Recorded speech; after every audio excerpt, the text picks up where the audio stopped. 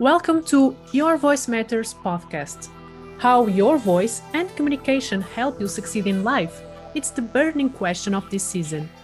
This podcast aims to bring together the experiences of professionals who work with communication, voice, and leadership skills, but in different perspectives. My name is Inês Moura. I'm an executive vocal coach and I'm the host of this podcast. I hope you enjoyed and you feel inspired. Welcome to Your Voice Matters podcast. Today, my guest is Heather Hansen. She's a global communication specialist, author of the book called Power People Skills, and a TEDx speaker. She's from the United States, but she's living abroad since 2002 in Europe and Asia. Her work has taken her to 16 countries in 4 continents, and her works come from all over the world. She's on a mission to unmute leaders and teams so they can be more innovative, inclusive, and efficient while adapting to modern challenges. Heather, welcome to this podcast. Thank you so much for having me. I'm really excited to do this with you and talk a bit about a subject that's so important to both of us. And tell us a little bit about yourself. So how did you start working as a global communication specialist, English pronunciation consultant? So how was this journey that brought you here? Yeah, well, my educational background is in international studies with a focus on language and society. So my first degree was really all about linguistic anthropology and sociolinguistics. I always had a very strong interest in the intersection of language and identity. And I think that accent plays a huge role in that, in our identity. After that, I got a certificate in teaching English. So I had a bit of an English teaching background as well. And then when I moved to Singapore, the first job that I had was training 1,800 pilots for the local airline in how to do better public announcements. So it was quite a bit on intelligibility and pronunciation, but it was also about empathy. And how do you build empathy with your voice? So something I'm sure that you are even more knowledge about than I am. How do we use our voice and our articulation in a way to really touch someone and build empathy with them? So from there, that really sparked a deeper interest in learning more about intelligibility in global settings. So we have a regional linguistic library here in Singapore. I locked myself in there for about 3 years straight, reading every academic article, every textbook, everything there is on the pronunciation of English as a lingua franca, global English, world Englishes, all the different varieties of English spoken in the world. And that culminated in producing my first online course, the Pronunciation Mastery Program, which I launched in 2013. So I've been at this for quite a while now. And my perspective has always been that there is no perfect English, right? You don't have to sound American or British to be successful in the world, or at least you shouldn't have to. And that serves as the foundation for all of the work that I do. I don't believe in accent reduction, accent neutralization. We focus on clarity in speech and how we can be best understood all over the world. Mm-hmm. So exactly that part that's the having an accent, it's not bad necessarily. So for those who don't speak native English, the concern about, I'm not speaking the perfect English. And you believe that there's no perfect English. It's such a globalized language that we should focus on clarity and not the perfection. So there's no perfection, right, in English? Exactly right. And this is something that our teachers have taught us, our societies have taught us, all of our textbooks have taught us, right and wrong. Your grammar is either correct or it's incorrect. Well, there's a lot of gray area actually in between, not just between British and American English, but depending on where you are in the world. So what makes one variety of English better than another? If I'm in Singapore, then Singapore English is the best English to use because that is what everyone here speaks. If I am in a certain part of the UK, it's that specific dialect of English that's used in that specific part of the UK. It still isn't necessarily the received pronunciation or the gold standard, the Queen's English. The Queen doesn't even speak the Queen's English anymore. So we really need to shift our mindset away from this idea that there is a perfect gold standard because there really isn't. And this is why I talk a lot about accepting bad English, because there is no such thing. There's no such thing as bad English. It's simply different than maybe what you were raised with or what you were taught. But when we go out into the world, a very, very small minority, only about 5 million people speak English with received pronunciation, which is the typical textbook, that what you heard on your CDs, learning English in school from the UK. And that specific accent and pronunciation, 5 million. What are the chances you're going to run into these people in global business settings? They have all of their own regional dialects and accents. And I don't think we're preparing people for that reality when they go out into the world. And it's like, wait, this isn't the English I learned in school. What am I going to do? And it goes the other way as well, with the native speaker who goes into situations thinking they speak the gold standard, the American that goes into the meeting and, speaks too quickly and uses idioms and all of those things, and they aren't understood, and they can't understand why, because it's my language and your English must not be good enough. But that isn't really it. That's not it. It's all of our responsibility. Also, because what I heard you saying in your TED talk, which I recommend, which is around how to speak bad English perfectly, and I really love the title. You also mentioned that, I just giving a spoiler here, that sometimes we use English expressions based on our experience, for example, with sports related expressions, some corporate jargon that doesn't necessarily is understood by other people in other parts of the world, because we have different backgrounds that have influence in the way we speak English as well. And we must be aware of that and try to reduce a little bit of the jargon or the things that we use naturally that belongs to our country or our community, and try to, who do you say, to simplify, to try to, what's clarity in speaking English? What do you think? Right. Yeah. Because part of it is the actual articulation of the sounds. We know from the research that there are certain sounds that are more important in global settings, and ones that I have to be careful of. And I just caught myself slipping. I'll tell you why. One of the sounds is a T, a very clear and crisp T. This is not natural in American English. So I just said the word important, but I did not say it that way. I said important, important. I dropped that middle T. That T is actually really important. And I should have it in that word, just like internet, international, not internet. International, the way I would speak it. So paying attention to T is a really important one. Then there's also the R. Important. It's so difficult as an American. It's one I really have to think about when I'm doing podcasts or speaking to global audiences. I try to be mindful, but I slip all the time. The other sound that's important is the R. And this is where my British friends don't always like me very much, because in the non-rhotic languages where R's are typically dropped, varieties of English, a lot of them in the UK, although not all, there are many varieties in the UK that do use an R, but the typical car park instead of car park. And if you think about this from a non-native perspective, like think about when you were learning English, you go through that period of needing to translate. You need to see the word in front of you and figure out the sounds.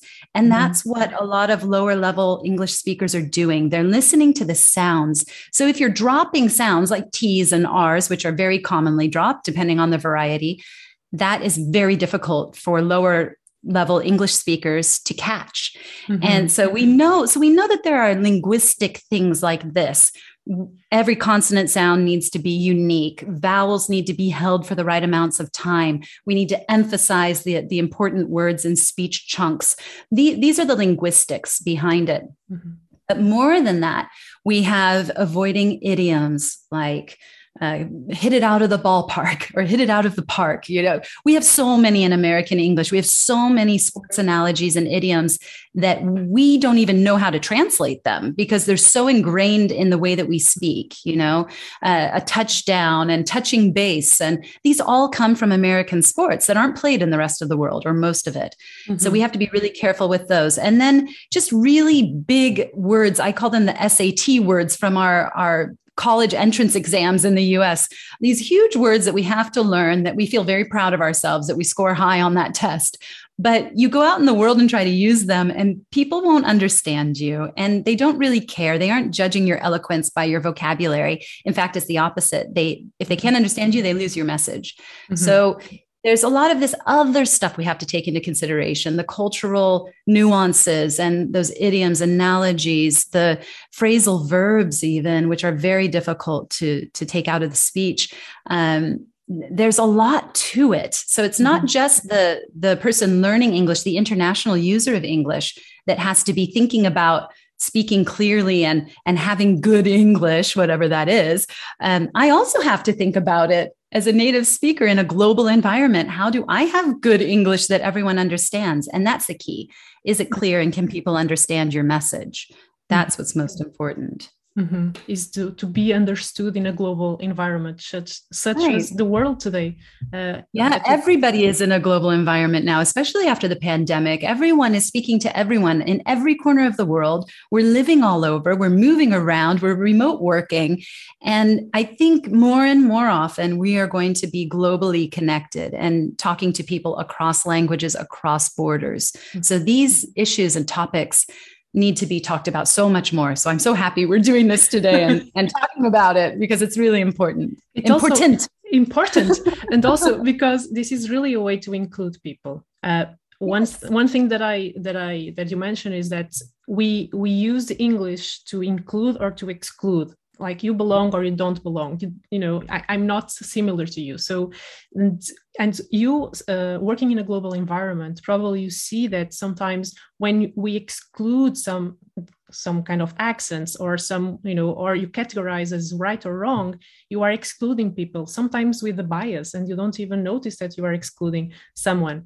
And accepting the global English or the broken English or different kinds of English is really a way to make all the voices heard and to accept everyone in.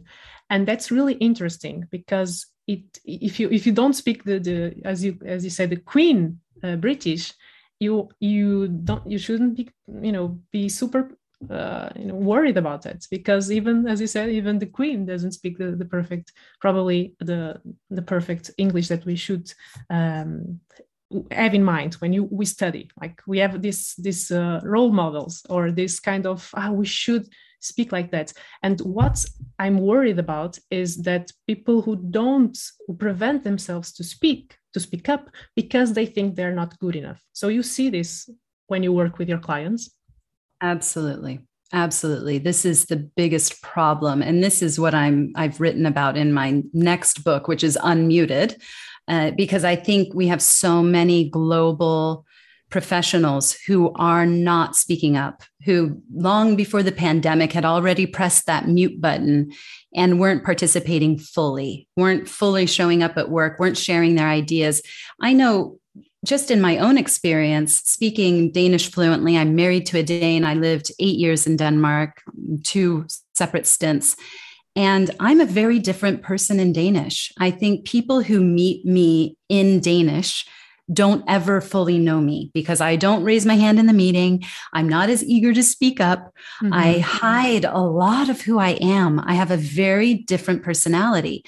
And I think that's what really pushed me to do what I do, because I thought, what about the people who can't switch back to their native language? I can switch back to English at any time, especially in Denmark. Everyone speaks English. If I wanted to, I could switch to English and regain my power, regain my status, regain my control, right? Because now I'm the native speaker. I'm not thinking, I'm not worried, I'm not self-conscious. But what about people from China, Japan, Korea, people who, just all over Portugal, who can't just say, hey, how about we speak my language for a while, because that would be a little bit easier and I can rest my brain, And I thought, what about those people who have to live like this every day and create a career in global environments in English? And they're dealing with this all the time. So this is a huge part of my work, is how do we unmute these people with great ideas, because our world is facing so many problems, and we're not going to solve these problems by listening to the same ideas from all the same people that we've been listening to for years and years. We desperately need new ideas. We need global voices, and they have to be confident to speak up. And so this piece is just really critical in helping people to speak up in English. Especially now that companies are investing so much in these buzzwords as diversity and inclusion. We should listen all the voices, but then when they have to listen all the voices, are they really listening? And you really put this emphasis on we should be better listeners as well. What's your opinion about that? Yeah. And just to go back to that diversity and inclusion piece, because you said, and you're absolutely right. They say we need to listen to all of the voices and we need to include everyone. And yet the one thing that is missing from diversity, equity, and inclusion policies is any note on language and accent and the discrimination that we see in that. And so we're so focused on gender and sexuality and race, ethnicity, all of those things, which are all incredibly important. But underlying all of those is the language that we're using to speak and the immense bias that we have to pay better attention to those who sound like us or those who we believe sound better for whatever reason. We have all of these biases, judgments, prejudices around language. Could have been given to you by parents, by teachers growing up, of what was the right and the wrong and the correct and incorrect and the perfect and the bad. And we're ignoring that in the professional setting. So we are creating these diversity and inclusion policies with blinders on, where we aren't recognizing that we aren't promoting people because they're on mute. We aren't promoting them because they aren't speaking up in the meeting. We aren't promoting them or even hiring them because they sound different to us. And that's a huge problem that's going unnoticed. We're starting to hear more and more and more about this. It's so wonderful. It's gaining momentum. It's gaining traction. We're starting to talk a lot more about language bias, linguistic bias, accent bias. But it is still a very relatively new concept to a lot of diversity and inclusion professionals. So really important there. So I'm glad that you brought that up. I just didn't want that to go by without talking about that. And of course, the first way to get there is through better listening, which is what you were pointing to next. The listening is important. I think one of our problems is institutional, in that our diversity and inclusion programs are not including the language piece. But the other problem is within each of us, that we're holding ourselves back, that we have this inability to overcome our assumptions and biases and judgments around language because we actually aren't aware that they are there. So that's the problem. That's the problem. We don't know that we have those biases. Exactly. We don't know it. We've never thought about it. We've never talked about it. But if you sat on your own and thought about even just movies and media, okay, this is a place you see it right in front of you.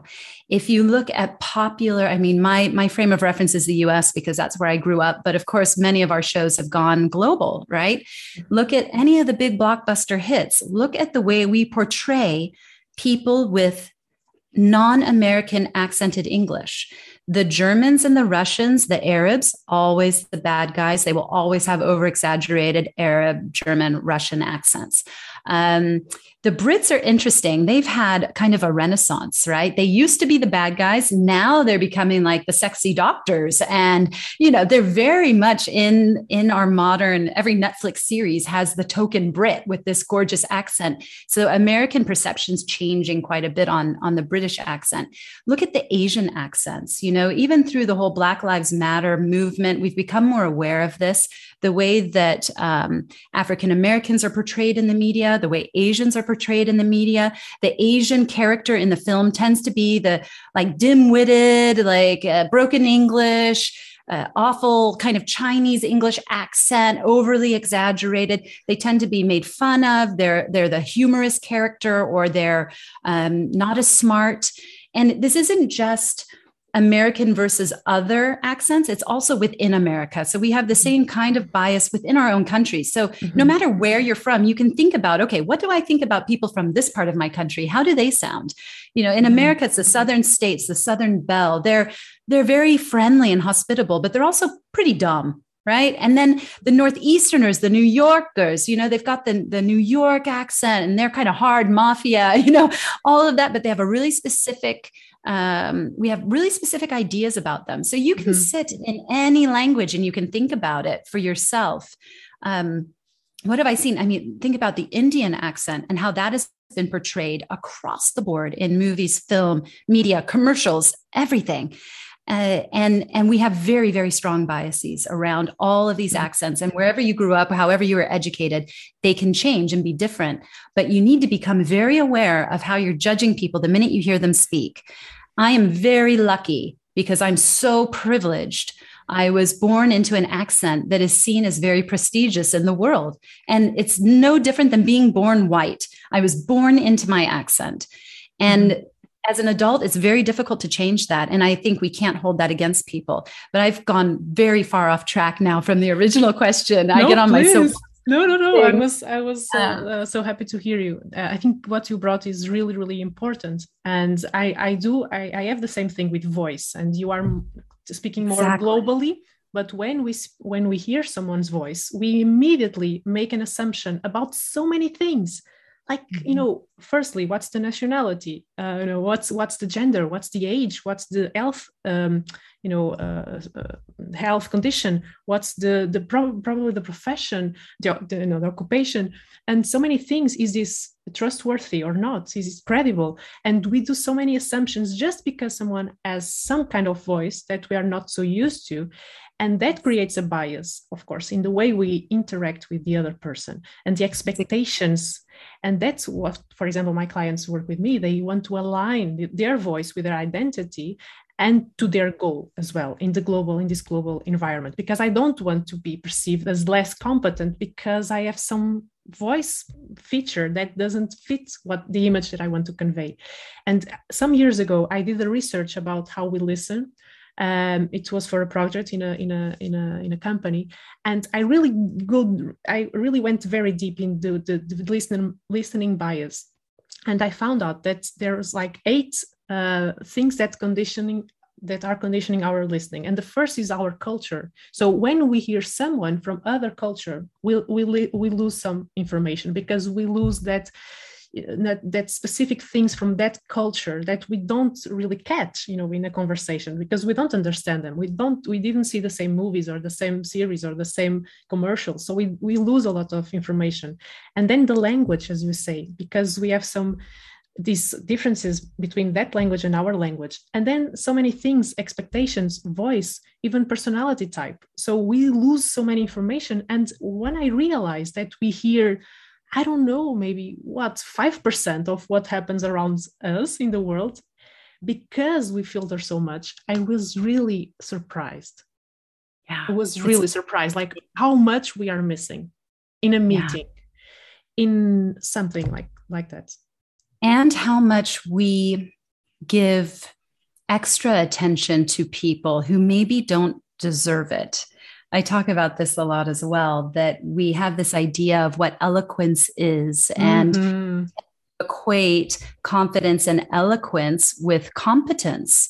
And there is no direct correlation between confidence and eloquence and competence. They're very different things. And yet, if we like the person or have positive feelings towards them, or we think they speak so well, we will follow anything they say. We become mesmerized. We can leave the room and someone can say, "Oh, how was the talk? Oh, it was so great. They're such a great speaker. It was so fascinating. It was so good. What did you learn? Not really sure, but it was so great." Right? And people who have mastered this way of being with their voice, with their accent, have fit the expectations so perfectly that the audience members fall in love with them. They can talk about just about anything and get the round of applause and the standing ovation. Whereas someone who has the content, who has the ideas, who has something very significant to say can be completely ignored because of, as you say, the voice or the accent or whatever it might be. And that is a real shame. That's really scary, that we have people running businesses who perhaps shouldn't be there, people getting promotions who perhaps should not be there because they've almost fooled us by being so good at meeting expectations and filling that picture of the perfect speaker and the smart and educated, wonderful person, right? You really hit the thing. The real important thing is don't confuse competence with be a well-spoken person. And what you were saying is so interesting, because some people find a way to meet the expectations about how to speak well, for example, in a meeting, and to be heard. And I have complaints for I don't know, so many clients that I have this guy or women in the company that could be speaking for half an hour and doesn't say anything, but just because the way the person is speaking, everyone listens. And why I don't have the same opportunity to share my part, to share my view? And that really upsets people, to this charismatic leader or this charismatic person that then it can be, for example, promoted because it shows that confidence, but actually it doesn't have can't have doesn't have the content as someone else. And that's really unfair, almost. It is. It's very unfair. And I really think it needs to change. And this is the hypocrisy of my work every single day. Is one half of me is saying, you should not need to change who you are. You should be able to speak up with whatever accent, whatever discomfort with public speaking, with what, it doesn't matter. You should be able to just express your ideas and be heard as you are. Yet we know the world does not work like that. And that is not going to change anytime soon. The world is governed by bias, by judgment. We all do this. I'm no better than the next person. We all do it. And that's not going to change anytime soon. So I have to give them the skills, the capabilities to adapt and become, hopefully feeling as though they're still their authentic self, but using a skill set that is not natural to them, to have them fit into a world that really shouldn't be judging them according to those standards. So I'm sure this probably resonates with you because it's very similar to your work, right? You have to show them what to do with their voices to sound the right way. And yet really, if we were being good people, we shouldn't be judging them by how they sound. So it's really difficult because the fact that these biases exist is what keeps me in business, right? I'm profiting off of bias and judgment, and that makes me absolutely crazy. And that's why so much of my work is being very vocal about the other side of this, of, yes, I'm going to continue helping these people because it's the only way for them to get ahead in this world. But I am also going to continue telling everyone that, these biases exist, that we have to stop and start listening, that we need to give everyone an opportunity. And that has to be a huge component of my work as well. Otherwise, I can't really live with myself because there's so much hypocrisy in what we're doing in this field, really. Exactly. And that part of authenticity is what I try to do with my clients as well. Like, okay, you have this voice. You doesn't have to sound as your colleague or your boss or someone that you admire, because this is not your voice. And then you have to be prepared for the dark side, to prepare to not be authentic. And it has, our voice and the way we speak has to match with our personality, our authenticity, and also our goal. And that's the part where you have to fit in others' expectations, because you have a goal. You want to be heard. You want to, to belong to that, to that group or to that society or company. So you have to work on both sides, on educating people and learning how to listen diversity and different accents, but also helping people that need a skill set to thrive and to be successful. So we have in our work, we have to do both, to educating people for, and for example, in my field, one of the things that is most research and talked about in science of the voice and what's the perfect voice for us to listen, in which voice should I, if I have a candidate with the one voice and the other voice, if I just listen to them, what do I find them more competent? And then I will vote for them. So there's many research around it. And I'm always a bit upset when I see this, like, okay, women with a deep voice, they convey more professionalism. And so we should speak, all this way and like this. And that creates, for example, in female leaders or women that, oh, but I should speak like a man. Should I to be heard? Should I meet this expectation?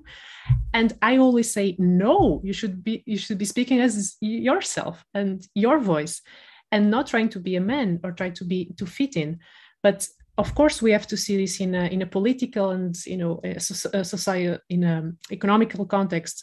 When women started to enter in males-dominated industries, really to be heard in politics, in economical field, the financial field, they have to behave like a man, so they can fit the expectations of, why are you working here? Why are you, being my leader? You are a woman. So, and we have this in the past 30 years, women, and the past 50 years, it was even before that, women have been changing their voices to meet the male expectations, in the work field.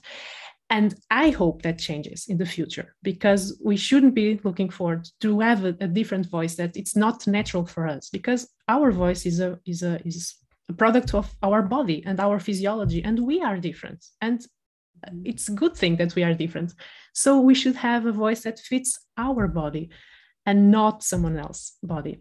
And I really advocate for this. I really like, okay, what's the voice that you want, but also that's more natural for you, so you don't sound strange, like someone else.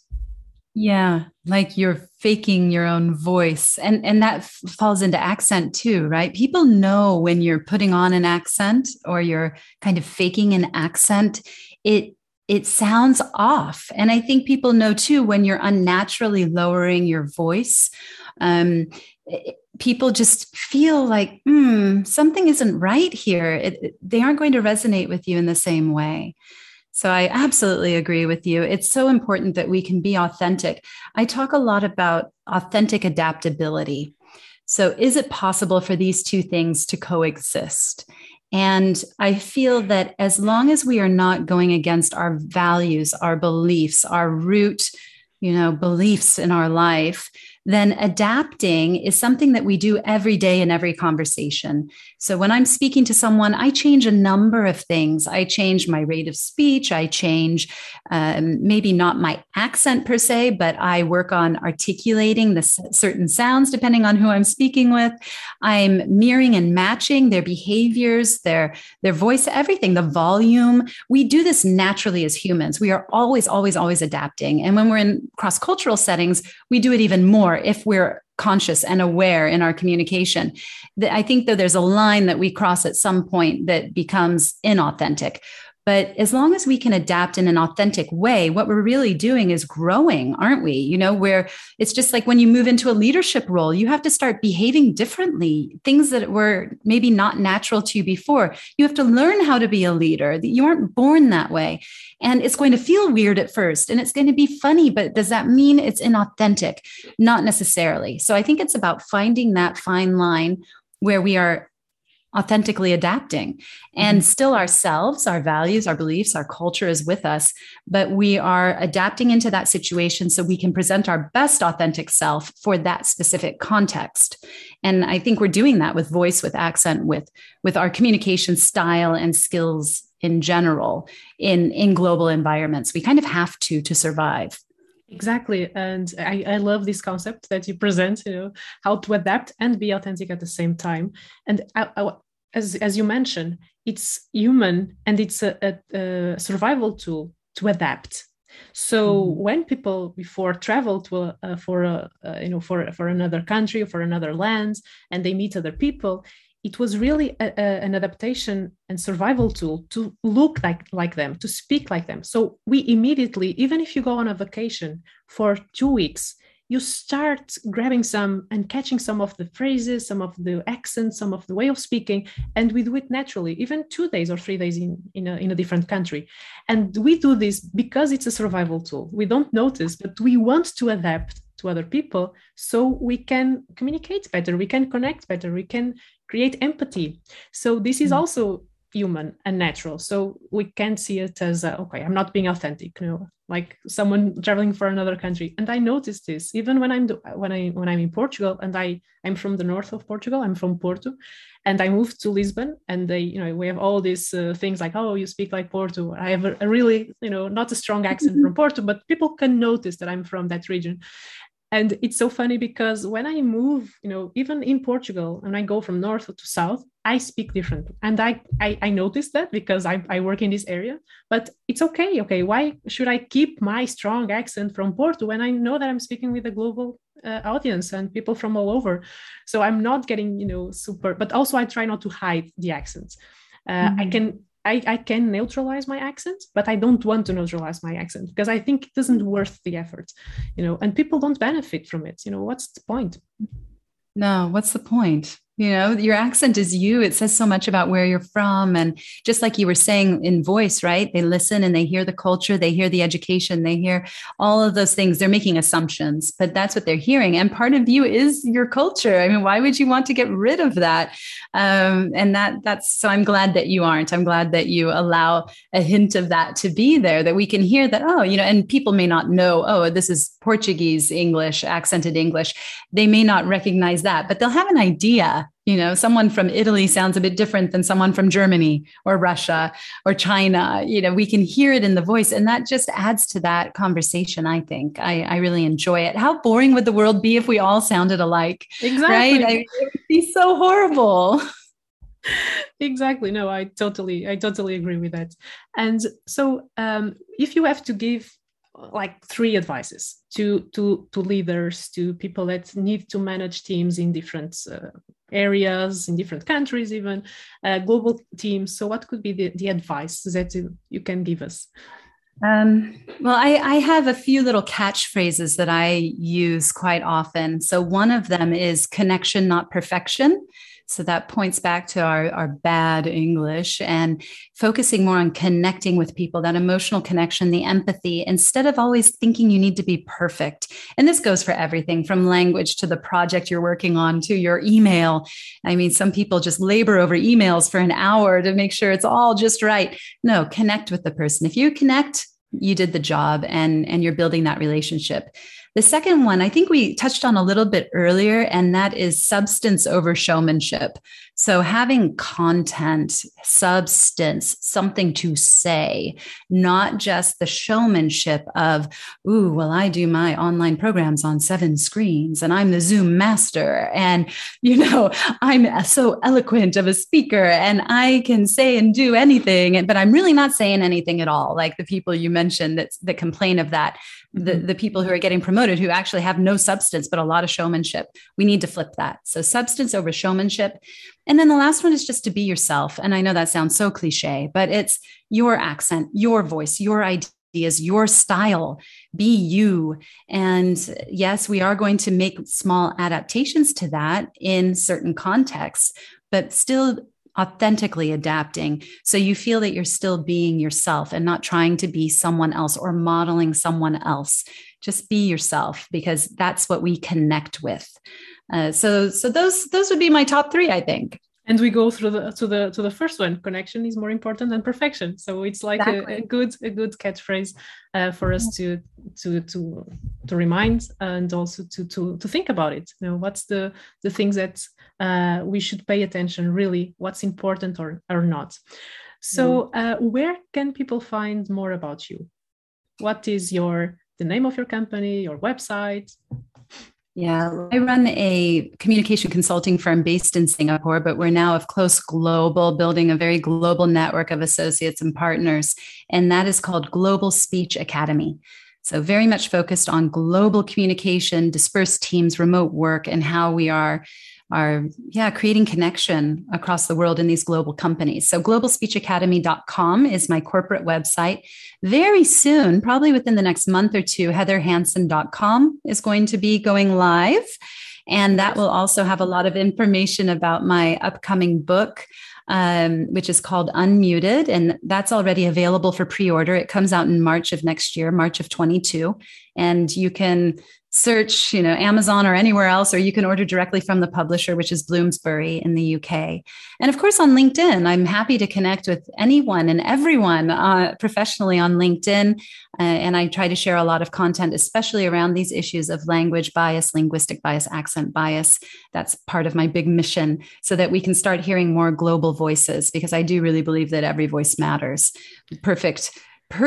You are in the perfect podcast. The perfect podcast right now. So thank you again so much for having me. This has been such a fun conversation, and I'm so happy to meet someone who's as passionate about this subject as I am. So thanks a lot for today. Thank you for listening to this episode. Did you like it? If so, feel free to spread the word. To discover more about vocal coaching, you can visit my website, voicepowerleadership.com, or contact me through LinkedIn, Facebook, or Instagram. And always remember, your voice matters. All we need to do is make sure we keep talking.